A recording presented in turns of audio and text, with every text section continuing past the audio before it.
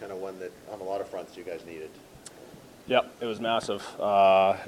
Very happy that we got the win. Feels like forever since I got a win when I was in there. So to have that feeling back, it feels really good. What did you make of the first 40 minutes? It was kind of like a chess match, and not a very good chess match. Yeah, it was definitely a little bit slower. I think Philly did a great job in their neutral zone. We had to find a way to kind of break through that, and I thought we did.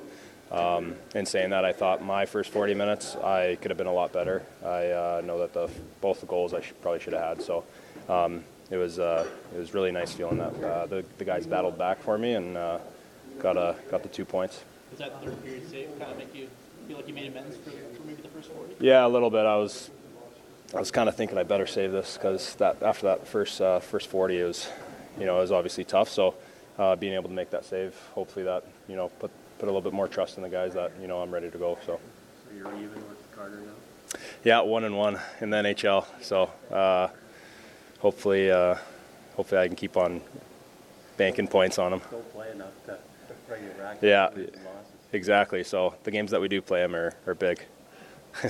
Is it a bit of a weird situation? I know a goalie always wants to have good work in front of him, but where you don't get a lot of shots, where you actually feel like, okay, I'm not getting enough work. Yeah, I think the more work you get, especially if you're doing well, I think the more confidence you feel and just the better you just get more into a rhythm. I think getting kind of low shots, like even for Carter, he had 10 in the first 40 minutes, so I mean that would have been tough for him too. So that's for us as a goaltender. You play in a lot of games like that, so you got to get used to that feeling. You got to make sure that you're always ready mentally and make sure you're physically ready because sometimes you can get cold out there.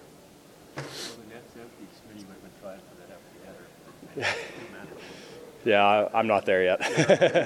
Maybe soon. If we were up like 7-2, I probably would have tried, but not 4-2. Hi, it's Shauna, and I might be a bad parent because my kids think French fries are vegetables. Hey, it's Ryan, and I might be a bad parent because I went out for wings when my wife was in the hospital after giving birth. Johnny here. I might be a bad parent because in my house, the tooth fairy gives pocket change. But we're not alone. Len emailed us and said his 6-year-old daughter's Tarzan moment going from love seat to lazy boy by curtains made him more proud than any dance recital. And Andy left his 2-year-old at the rink. All right, guys, I'm sure we're not alone. Like Andy's kid. For stories and confessions like this, make sure you check out our podcast. It's called Bad Parents, and it's available wherever you get your podcasts. I left a glove at the rink.